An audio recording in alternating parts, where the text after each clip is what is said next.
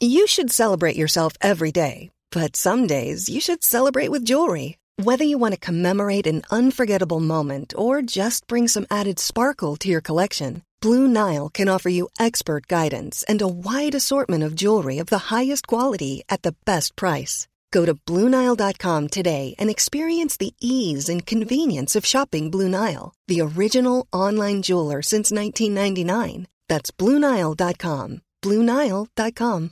Millions of people have lost weight with personalized plans from Noom. Like Evan, who can't stand salads and still lost 50 pounds. Salads generally for most people are the easy button, right? For me, that wasn't an option. I never really was a salad guy. That's just not who I am. But Noom worked for me. Get your personalized plan today at Noom.com. Real Noom user compensated to provide their story. In 4 weeks, the typical Noom user can expect to lose 1 to 2 pounds per week. Individual results may vary.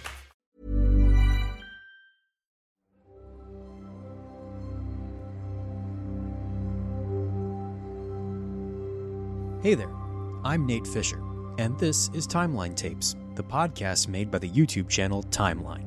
This is the show where we curate some of our favorite documentaries and TV shows from our channel and turn them into podcasts that you can listen to whenever you want. This week, we're exploring the mystery of King Cambyses' lost army.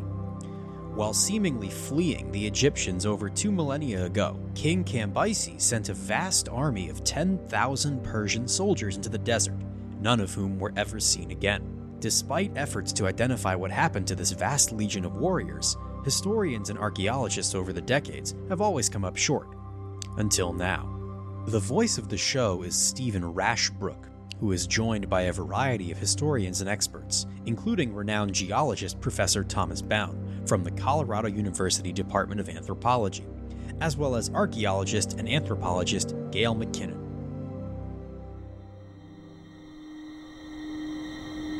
Six centuries before Christ, the inhabitants of the Egyptian oasis of Siwa looked out at the Sahara and held their breaths. At the heart of the oasis was one of the most powerful propaganda weapons of the ancient world, the Oracle of Ammon. Just days away was a mighty Persian army on a mission to destroy it. The army never arrived. Engulfed by a sandstorm, they were said to have been lost without trace. But is it just legend or terrible truth? Geologist Tom Bound dreams of solving the mystery of the fate of the army and has a startling new theory. Well, you told me that you found human skulls. Where did they... Archaeologist Gail McKinnon hopes to find warriors entombed in the sand. And desert guide Walid Ramadan is the man they'll depend on to keep them alive amidst the dangers of Egypt's great sand sea. Generations of adventurers have unsuccessfully scoured the desert for the remains of the lost army. Amongst them, Count Laszlo Almashi, the model for the so-called English patient. People were struck by the find in the tomb of King Tut.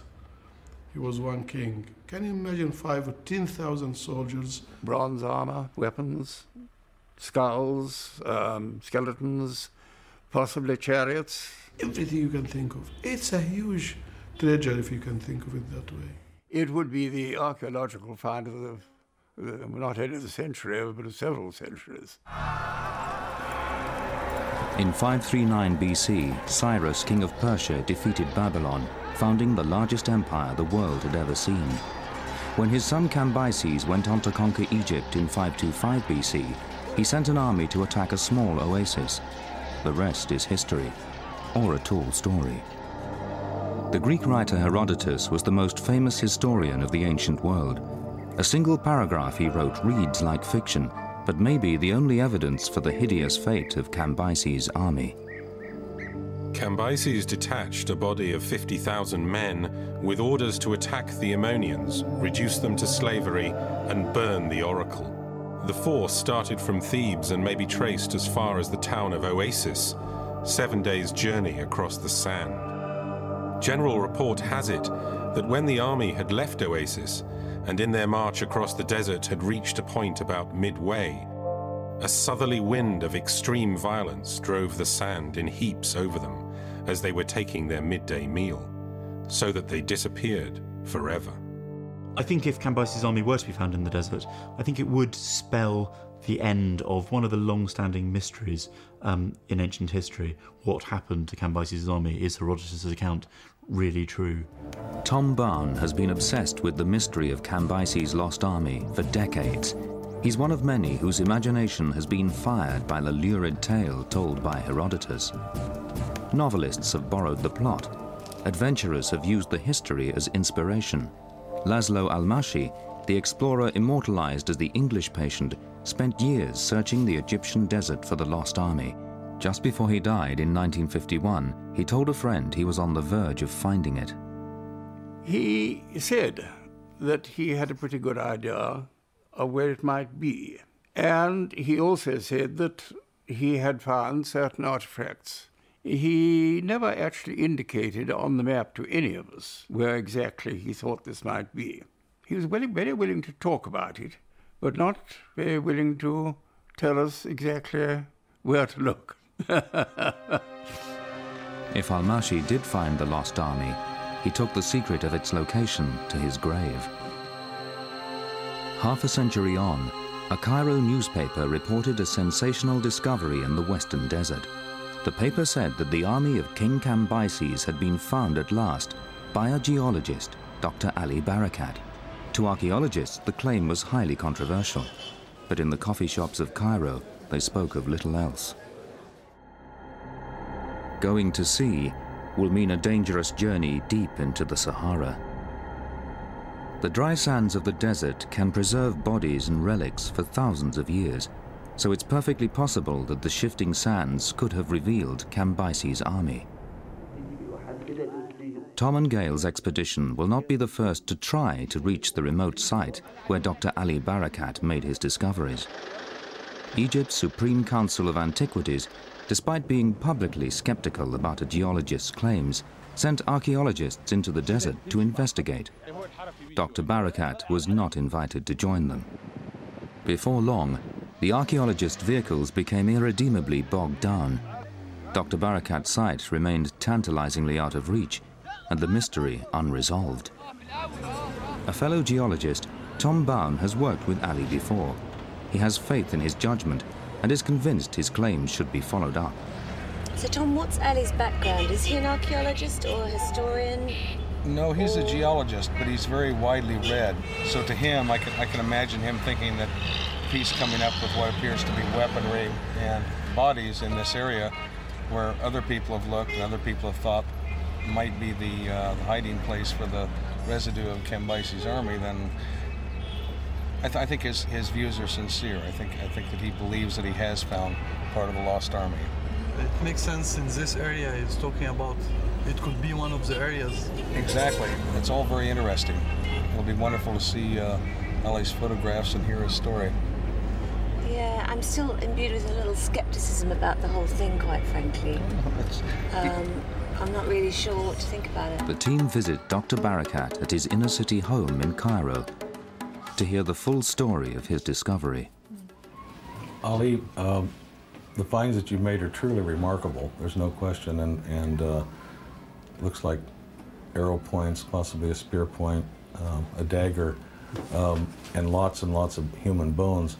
We found many bones on the ground. Do you think that the whole army is out there, or do you believe that you found some of the army? It turns out Ali's finds were made by chance on a brief geological field trip. There wasn't time for a full search of the area. He's confident another expedition will confirm that the lost army really has been found at last. And probably from here we may find the whole army, probably from this area. 300 miles up the Nile from Cairo was ancient Thebes. It was from here that Cambyses launched his desert campaign after his conquest of Egypt in 525 BC. Unfortunately, Dr. Barakat is unable to join the expedition. Much of the western desert of Egypt is a restricted military zone, and he's not been granted a permit to revisit the site of his discoveries. But he has provided Tom and Gale with his photographs and told them exactly where to look. On the western bank of the Nile, The team's vehicles, drivers and supplies are waiting. The journey to the edge of the desert traces a caravan route that would have been old when the Persians marched down it 2,500 years ago. The Persian army was generally composed of a whole number of different ethnic contingents. The later accounts of the Persian invasion of Greece say that all the peoples of Asia were represented, so it would have been a very dazzling, exciting sight if you were not on the wrong side of it. The Persian army, from descriptions we have in other contexts, tended not to travel light. The Persian expedition to Greece had a huge baggage train. They even brought concubines with them, as well as camel trains full of provisions. It was said in that case that the Persians drank all the rivers in Greece dry. Cambyses had angered the Egyptian priests by his overthrow of the pharaoh. And as his army set off on the long and dangerous journey to Siwa, they may have faced not just the vast waterless expanse of the western desert, but also the wrath of the oracle of Siwa. The priests were immensely powerful in Egypt, you see. If you got on the wrong side of the priests, you were in trouble. And of course, many of the oracles said what the priests wanted them to say. And it is possible that the oracle of Siwa predicted doom for this interloper, doom and death. Cambyses' troops thought they'd left the Nile Valley on a routine mission. They knew that hundreds of miles of terrifyingly waterless desert lay between them and their goal. What they didn't know was that they wouldn't be coming back. To follow in the footsteps of King Cambyses' lost army, the expedition must first visit Karga, which the historian Herodotus called Oasis. It was the last place where he said they were seen alive. The force which was sent against the Ammonians started from Thebes and may be traced as far as the town of Oasis, 7 days' journey across the sand. The approach is still dominated by a mud brick fortress that was already ancient when the Persian invaders appeared out of the desert. Well, the fort was certainly here in Persian times, so therefore it's quite likely that it was garrisoned. So perhaps the first thing that the Persians had to do was they burst into Karga Oasis was reduce this fort. It's certainly a certainly commanding view of the entire oasis and a commanding position. Herodotus states that the army took a week to cover the 130 miles from the Nile Valley to Karga. If they managed to keep up this rate of 18 miles a day, on foot, without any shade, in blistering temperatures, it would have taken them more than 3 weeks to cross the desert to Siwa. And that's assuming they marched in a dead straight line. In fact, Tom is sure that the need to find water would have made the journey even longer. The tiny oasis of Ain Amur is an easy drive away, but for the Persian foot soldiers, the slog through the unforgiving desert would have been a taste of things to come. When they started out, they might have been fairly cocky because they had a force that they knew would be able to overthrow any tiny oasis village, of which they must have captured hundreds in the establishment of the Persian Empire. And so this would be nothing more than a raid or a routine mission for them. But they had no idea what they were up against and what they were going to face. The western desert of Egypt is dry even by the standards of the Sahara. In summer, temperatures can soar above 50 degrees centigrade. This is no place to be far from home. After 3 days on the march, the Persians would have been exhausted. I'm sure that even between Karga Oasis and this point, the water was already being rationed. They're beginning to realize that water is running out. A few palm trees and a hole with some water in it. It must have looked very, very good to thirsty soldiers having marched the 80 kilometers from Karga. If the Persian army did stop at Ain Amur, there's every chance they'd have left something behind. We've collected a number of pottery sherds laying around on the surface of the landscape around the oasis. And these represent different types of cooking pots, water jars, carrying vessels for food, stone in some cases, painted pottery, glazed pottery. And these represent different periods from the Pharaonic really through to contemporary times to modern day. It's very hard to say if they stayed here. I mean, they may have just watered, not even camped overnight, or if they did, you'd probably need to excavate this area to be able to tell for sure. Tom has worked out the logistics of the army's stay here. To be a viable source of water for such a large force, I believe that the spring must have been larger to really attract them, unless they were prepared to stay here for several days and make the best use of the water supply they could, fill everything up to the outset, give everyone a good rest, let everybody tank up on water before the march started again. If they did stop at this watering hole, it may well have been the last water that the Persians saw at all. From Ainamur onwards, all food and water has to be transported. For the Persians, this must have been a huge burden. The logistics make it virtually certain that Cambyses' army could not have been as vast as Herodotus said. 50,000 is a great many people to take on what in effect was desert travel from one oasis to another, because apart from watering the soldiers, you've got to water all the pack animals as well. With decades of experience in the desert, Tom Barn has calculated that a minimum of 3,000 tons of food and water would have been needed for 50,000 men to survive the march to Siwa. As with most such figures that we get in ancient sources, we have to be fairly sceptical. It's often said that one should take off a 0 or 2 before one actually gets to the accurate figure, and that's particularly true of Persian armies, which are always exaggerated in terms of their size. It's said in other cases that millions of men took part in Persian expeditions. The army was probably at the most 5,000 strong. Tom Barn has a new theory which has the soldiers running out of luck and water in a place where no one has looked before. He believes the Persians' lack of understanding of the local geography led them far to the south of their intended destination, directly into the Great Sand Sea. I suspect that the Persian army setting out into the desert would not really have known what was there. They were at the far extreme of their empire here. They didn't have a very developed sense of space. They didn't have three-dimensional maps. And I think they probably would have had little idea of what they were finding at the other end.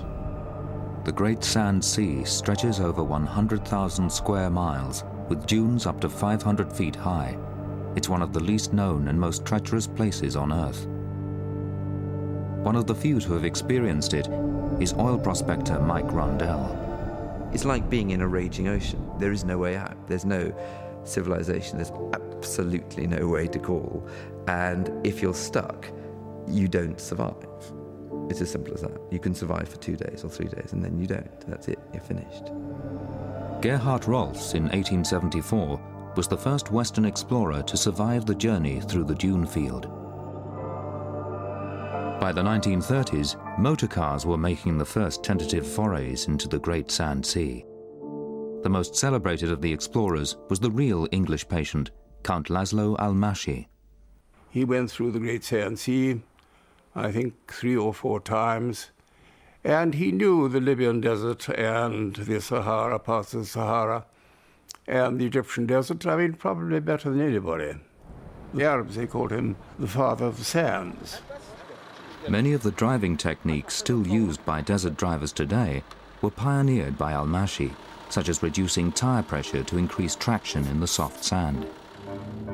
In the flat corridors between the dunes, high speeds could be achieved, but crossing the soft sand of the dunes themselves created huge problems for even the most expert drivers. In the 1930s, Rupert Harding Newman was one of them. On one appalling occasion, in 1935, when we got into a belt of dunes, it took us all day to do 10 miles.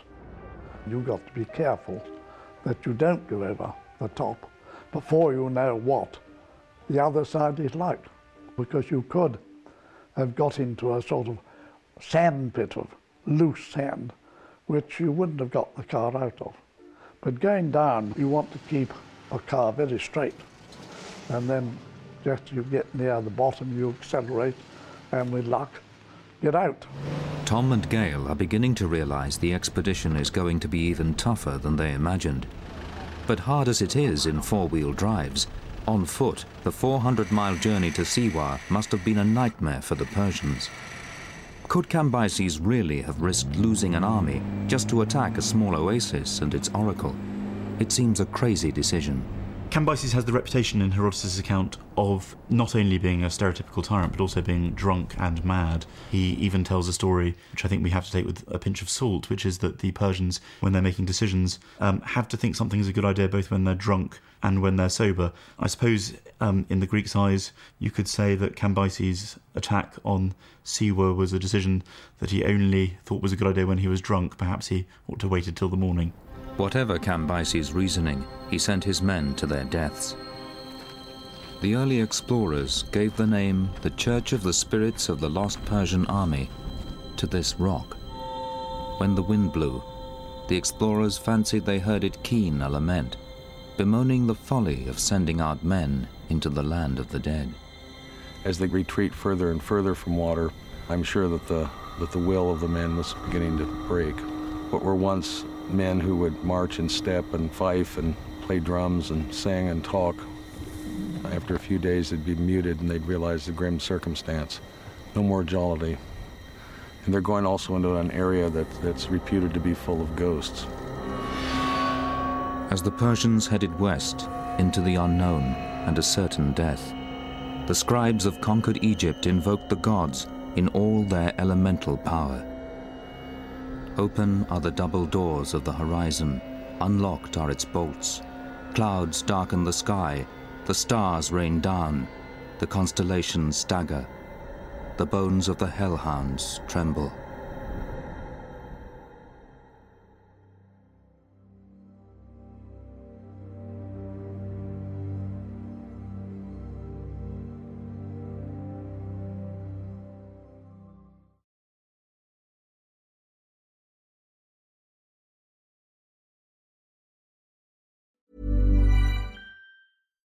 One size fits all seems like a good idea for clothes until you try them on. Same goes for healthcare. That's why United Healthcare offers flexible, budget-friendly coverage for medical, vision, dental, and more. Learn more at UH1.com. There's never been a faster or easier way to start your weight loss journey than with PlushCare. PlushCare accepts most insurance plans and gives you online access to board-certified physicians who can prescribe FDA-approved weight loss medications like Wegovy and Zepbound for those who qualify. Take charge of your health and speak with a board-certified physician about a weight loss plan that's right for you. Get started today at plushcare.com/weight-loss. That's plushcare.com/weight-loss. plushcare.com/weight-loss. Millions of people have lost weight with personalized plans from Noom. Like Evan, who can't stand salads and still lost 50 pounds. Salads generally for most people are the easy button, right? For me, that wasn't an option. I never really was a salad guy. That's just not who I am. But Noom worked for me. Get your personalized plan today at Noom.com. Real Noom user compensated to provide their story. In 4 weeks, the typical Noom user can expect to lose 1 to 2 pounds per week. Individual results may vary.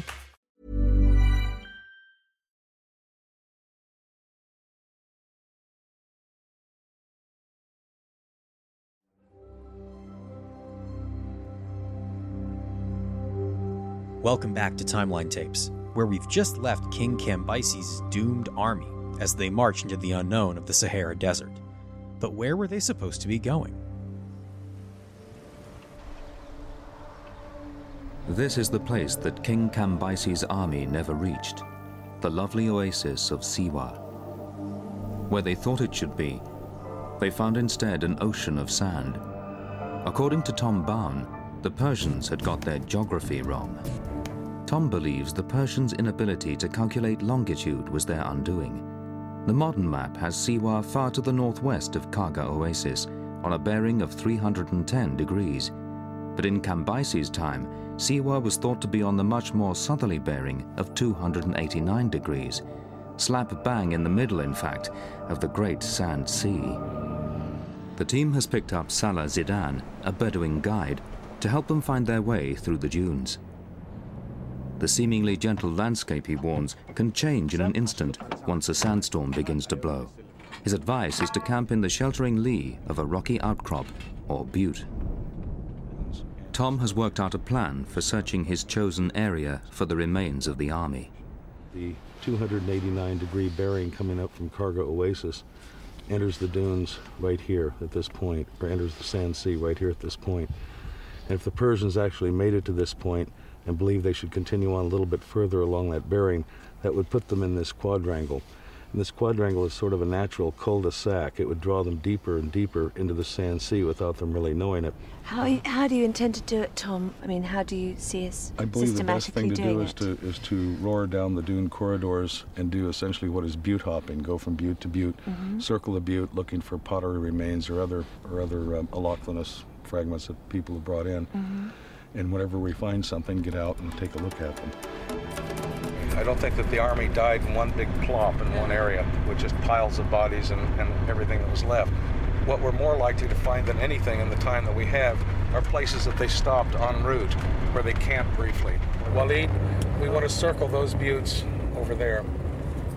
Tom is sure that Cambyses' army, like the team themselves, would have camped or rested in the shelter of the buttes. You always want to know where you've come from and where you're going. And this is something to me that's very human. And so buttes would be a natural place to hole up for your morning drink of water or your campsite at night. Not only because they offer shade and shelter from the wind, but also because there's something more homey about a butte than there is about some barren flat that's radiating heat waves. One of the things Tom hopes to find are the remains of water jars that Cambyses' soldiers would have carried. I imagine most of their water was carried in gurbas, which are water skins. They would also have a tremendous amount of crockery with them. And if any of this was used for carrying water, it would be discarded as the water was exhausted. In the 1930s, Al-Mashi hoped that this pile of ancient water jars, found beside a butte, would prove that Cambyses' army passed this way, but analysis of them proved inconclusive. One of the fascinating things about desert is that when something is dropped, it just stays there forever, because life, it's very dry. There's no one particularly to pick it up and carry it away, because the first person who went there is you're probably the second person since he was there. And things just are frozen in time. In the vastness of the Western Desert, even huge objects can lie undiscovered for years, despite intensive searches. The US bomber, the Lady Be Good, crashed here in 1943. It took 15 years to find her. When search parties eventually arrived, they found the wreck remarkably well preserved. So too, many miles away, were the bodies of the crew. They died with their boots on, just like the Persians. Perhaps one of the most frightening things regarding a forced march on foot for the common soldier would be that they never knew where they were going. They never knew how far it was to their objective. And that must be very frightening. Well, as they're starting to run out of water, they're becoming more and more apprehensive.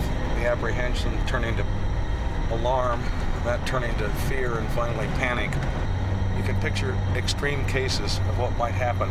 Men might be slaughtered so that people would drink their blood, or cut open their bladders and drink their urine. Anything to get any moisture. As the end comes, madness would take over. Urine might help them for a while, but the blood would be deadly because it's so saline. But I can easily imagine this happening. With the army already weakened by thirst, the great sandstorm described by Herodotus could have been the last straw. When the men had left Oasis and in their march across the desert had reached a point about midway, a southerly wind of extreme violence drove the sand in heaps over them as they were taking their midday meal, so that they disappeared forever. In ancient times, cataclysmic weather was seen as the work of the gods. The Oracle of Siwa was reputed to house a sacred stone which, when touched by the priests, would unleash a sandstorm against its enemies. Prime amongst them, the army of King Cambyses. Cambyses is notorious for his supposed acts of sacrilege, his violence against temples in Egypt, and that is seen in the sources very clearly as being a pattern of crime that has to be punished. And I think the sandstorm is being implicitly seen as divine retribution. Attacks on the oracle get met with this kind of response. If you've never been in the desert in the sandstorm, it's very difficult to imagine what it's like. You can't see, you can't breathe, and there's a hell of a wind, and you know that if you stay still, you will be buried in a very, very short space of time. You're being sandblasted. If you look what sandblasting does to a bridge and paintwork, it does that to you and your face and your eyes. And you can't really breathe. You feel you're being drowned. And if you lie down, the sand piles up against you. And if a sandstorm goes on, as it can do, for 2 or 3 days, you're dead and buried. I mean, it's very, very quick and not a particularly pleasant way to go. I think it's perfectly possible that an army could be wiped out by a sandstorm. Comparative material suggests that these are fairly terrifying events, and it gets to a great temperature in the desert in those kind of circumstances with the south wind blowing. So it's by no means impossible. Once covered by sand, it's possible for bodies to survive well preserved for centuries, indeed millennia. This is the perfect environment for preservation of organic and inorganic material, merely because it's so hot and dry. The body, for example, the drain of fluid fairly rapidly and become naturally mummified. If we happen to find the army or part of the army, there could very well be preservation of bodies. In the 1930s, Rupert Harding Newman's expedition uncovered a well-preserved skeleton.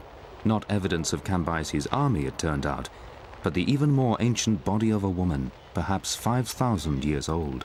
So it had left excavated. She had ostrich-shell necklace on her wrists and on her ankles, and on her tummy she had a complete belt. We eventually found she had 8.5 pound weight of ostrich-shell beads on her. After a day and a half of fruitless search, Tom and Gail stumble upon their first bones. It's a camel. He's saying it's around more than 100 years. More than 200 years. 200 years? From 100 to 200 years. How could you know that? From experience. How long do you think it is? How old? Well, it's very difficult to tell how long it's been out here. Depends on the weather conditions and the environment at the time. Yeah, but he's used for seeing such things from different eras. Yeah, but he might be used to seeing such things, but you can't say it's 100 or 200 years old because it's older than he is. I just don't think that you can look at the bones and say, give a chronological age, merely because it does depend on the weather. So let's drive to the front, maybe find the rider. Okay, let's do that. It's funny, sometimes you go long stretches without finding any bones or anything. Even geologists, which I am, go long stretches without finding any fossils. But and then sometimes you have a bonus of them. And who knows? On walking back to the car, we might spy something. You can never tell. A full search of even this small part of the Great Sand Sea would take months. Running low on time, and with only a dead camel to show for their efforts, the team retreat to the nearest oasis. For the time being, Tom's search area is keeping its secrets. The team turn their thoughts to the move north, towards the hidden valley where Dr. Barakat uncovered the arrowheads, daggers, and human bones, which he thinks are the remains of Cambyses' army.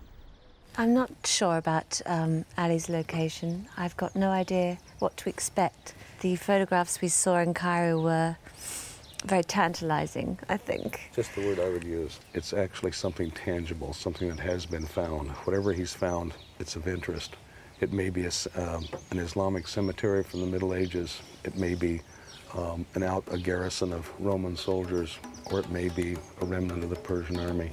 There's just no way to tell until we're actually at the spot. If Dr. Barakat really has found the army, then it seems the Persians didn't get their geography wrong after all. The place where they perished would show that they were on the right route to Siwa, but poignantly, died just short of safety. Dr. Barakat's discovery places Cambyses' warriors amongst almost impassable dunes. Even today, only the most powerful vehicles stand a chance of penetrating them. The Egyptian archaeological expedition failed to get through. Tom and Gail may be the first to find the extra evidence that could prove Dr. Barakat's sensational claims. We're following a pair of tracks. It could well be Ali's. We're headed straight in the direction. It's supposed to be 370 meters ahead of us. It should be just right over this hill, 160. That's a short 9-iron. There it is. Yep, this is There it. it is. This is the very same place. Yeah, yeah. That looks like his photograph, doesn't it? It looks very much like his photograph. We're right on it. Tom and Gail must compare the landscape with the photographs given them by Dr. Barakat in order to locate the exact spot of his discoveries. Now this is the place, all right. There's a huge boss of rock there that sticks out, sort of an eye in the middle of it. Ali Barakat probably took his photograph from almost exactly where I'm standing. He specifically pointed out this undercutting ledge as a place where they found a great amount of material, and he described it to me as millions of bones that he thought were all of animal origin until he started finding human skulls. Instead of mounds of human skulls, however, the team finds an ancient pot. Gail is intrigued by the discovery, but there's not much to go on. And there's a small piece of black paint here, remnants of a design on the side. But the pot is not distinctive enough to be dated on the spot. So we still have our work cut out for us, but it is interesting that we found something in Ali's area fairly rapidly. Clearly somebody was here with a pot, either full of something or emptied of something. The wind is beginning to pick up. Salah is anxious that a storm is brewing. There's only just time for Gail to identify where the arrowheads were found. Here is this? Yeah, there are the stones there in the photograph. Here? See the size of the hole by the size of the metal detector. The arrowhead's obviously not here anymore. And I believe that it's gone off to Cairo, hasn't it? Yeah, all the objects that's what I in the understand. photographs. Yeah. So essentially that's their first pit. There are only animal bones to be seen. There's no sign of the piles of human bones and skulls as described by Dr. Barakat. So do you think a sandstorm's coming, Tom? Look at the horizon. No. Okay. As the wind increases in intensity, the team heads back to the relative safety of the campsite. It was near here in 1935 that Laszlo Almashi, the real English patient, nearly died of thirst when trapped by a sandstorm that raged for 8 days and nights. Hello, this is for Ali Barakat? Ali Barakat? Yeah, Ali Barakat. Tom is anxious to call Dr. Barakat, as his claim that he found human bones is now in doubt. Hello, Ali. This is Tom. How are you? I'm fine, thank you. We're in the middle of a sandstorm. Yeah. You told me that you found human skulls. Yes. Where did they come from? To the northwest of the first site. Of the first site? Look for the higher area. You will find bones, great numbers of bones. Great numbers of bones. As night falls and conditions deteriorate, the team speculates whether it was a storm like this that did for the army. I'm not sure that 5,000 men could be completely covered in sand. I'm still not convinced that... I don't believe they were. I believe that they come to this area, perhaps, and they're hit by a very violent sandstorm. God knows how many of them were left. I can see a sandstorm of that magnitude on exhausted men who are dying of thirst, breaking them up into groups, disorienting them, and eventually not burying them all, No. in a huge sandstorm. No, that's too apocalyptic, but certainly playing a major role in the destruction of them. I still want to go back to Ali's site. Oh, I do too. Tomorrow morning. Yeah. By morning, the sandstorm has blown itself out. They return to the site of Ali's discoveries with his new directions. They locate some bones straight away, and they are human. I've got two fragments of two long bones. The thigh bone and a bone of the lower leg, essentially, along with a piece of occipital over there, and there's a piece of the jawbone. So essentially this body is not in situ. I don't think it's a burial. Could it be someone who crawled under here and died here? No, I don't believe And why it not? to be that. Merely because I'm just too suspicious of the runoff here from the upper area. Gail believes the bones have merely been washed down under the ledge from a burial above. But Tom is not convinced. I'm kind of a romantic. I'd like to believe that this is a Persian soldier, some poor soul who crawled under here to get his last bit of shade before expiring. the team splits up to look for the great numbers of human bones described by Dr. Barakat. Tom is quite keen for it to be a soldier from the Persian army, but, it could possibly be a Bedouin, it could possibly be modern. No bone out here that is identified as human is necessarily the Persian army. On a last look round, Tom has made a new and exciting discovery. It's like another piece of skull, a couple of pieces. It's obviously been out here a long time because you can see the surface of the skull is starting to erode and crack and weather away. Oh, Tom, we've got another one over here. Further fragments of bone and skull are scattered all around. It's not an army, but it might be a group of stragglers. We've got skull scatter here, over the hill, and there's stuff under the rock-cut ledge, so it doesn't make any sense to me at the moment. Gale still doubts whether the discoveries have much significance, but Tom is far more confident that their finds vindicate Dr. Barakat, and that this is the last resting place of King Cambyses' army. If indeed we have found some tiny remnant of that army, and that is proven, I think it would be a phenomenally interesting contribution to ancient history. I think if evidence were found that confirmed Herodotus' story, it would be one extra little brick in the wall to prove that he was in fact quite reliable and that his sources weren't just any old hearsay. One extra little brick in the wall to support Herodotus' credibility and his reputation as the father of history. The weapons, which could be the first concrete evidence that the tale of Cambyses' lost army is true, are now in Cairo. Apparently, Dr. Barakat handed them over for expert scrutiny at the headquarters of Egypt's Supreme Council of Antiquities. Ever since then, official silence has reigned.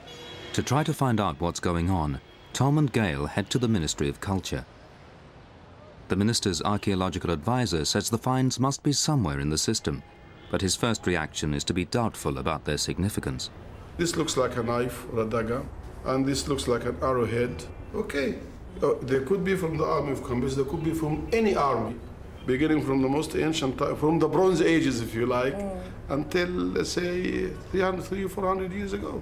So you cannot really judge, these things without having the context. Regardless of their lack of context, it would be possible for someone who is an expert in Persian weaponry to look at the objects and determine whether or not they are of Persian origin. They might be 100% Persian, but even though I find they're Persian, I still have my question marks. What are they part of? What's the context they were found? There's so many questions you can ask, and I'm afraid the answers will be just mere conjecture. The British Museum in London houses a world-famous collection of ancient Persian weaponry. As a result, perhaps nobody is in a better position to assess Dr. Barakat's discoveries than curator Dr. John Curtis. He examines the photograph of the dagger first. It's in rather bad condition, I'm afraid. It's heavily corroded. I think it is possible that it could be a short sword of Persian date. To really be conclusive about this, I'd need to actually have the piece in my hands and be able to examine it. Now, these bronze arrowheads are extremely interesting. They're of a type that we call three-winged, and arrowheads like this actually are very common in the Persian period, and indeed they were probably standard issue to the Persian army. I've got some examples here, absolutely the type that we would expect the army of Cambyses to be using, and they're exactly the same as the ones in the photograph. Is one of the greatest mysteries of the ancient world, which has inspired generations of desert explorers, on the verge of being solved at last. We have the most promising new leads to come about in a century in terms of looking for the lost army. And I think that Ollie's find should definitely be followed up on. Somebody needs to mount an expedition, go back to the sites, do some excavations. There is something there.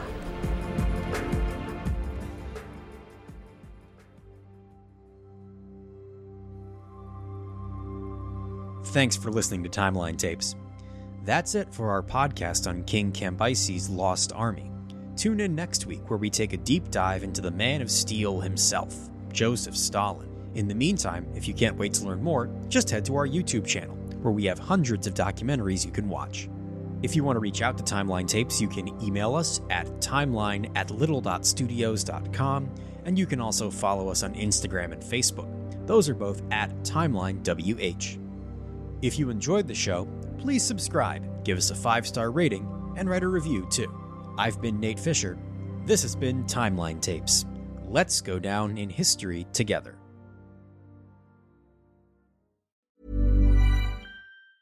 Mom deserves the best, and there's no better place to shop for Mother's Day than Whole Foods Market. They're your destination for unbeatable savings, from premium gifts to show-stopping flowers and irresistible desserts. Start by saving 33% with Prime on all body care and candles. Then get a 15-stem bunch of tulips for just $9.99 each with Prime. Round out Mom's menu with festive rosé, irresistible berry chantilly cake, and more special treats. Come celebrate Mother's Day at Whole Foods Market. Hey, it's Danny Pellegrino from Everything Iconic. Ready to upgrade your style game without blowing your budget? Check out Quince. They've got all the good stuff, shirts and polos, activewear, and fine leather goods, all at 50 to 80% less than other high-end brands. And the best part? They're all about safe, ethical, and responsible manufacturing. Get that luxury vibe without the luxury price tag. Hit up quince.com/upgrade for free shipping and 365-day returns on your next order. That's quince.com/upgrade.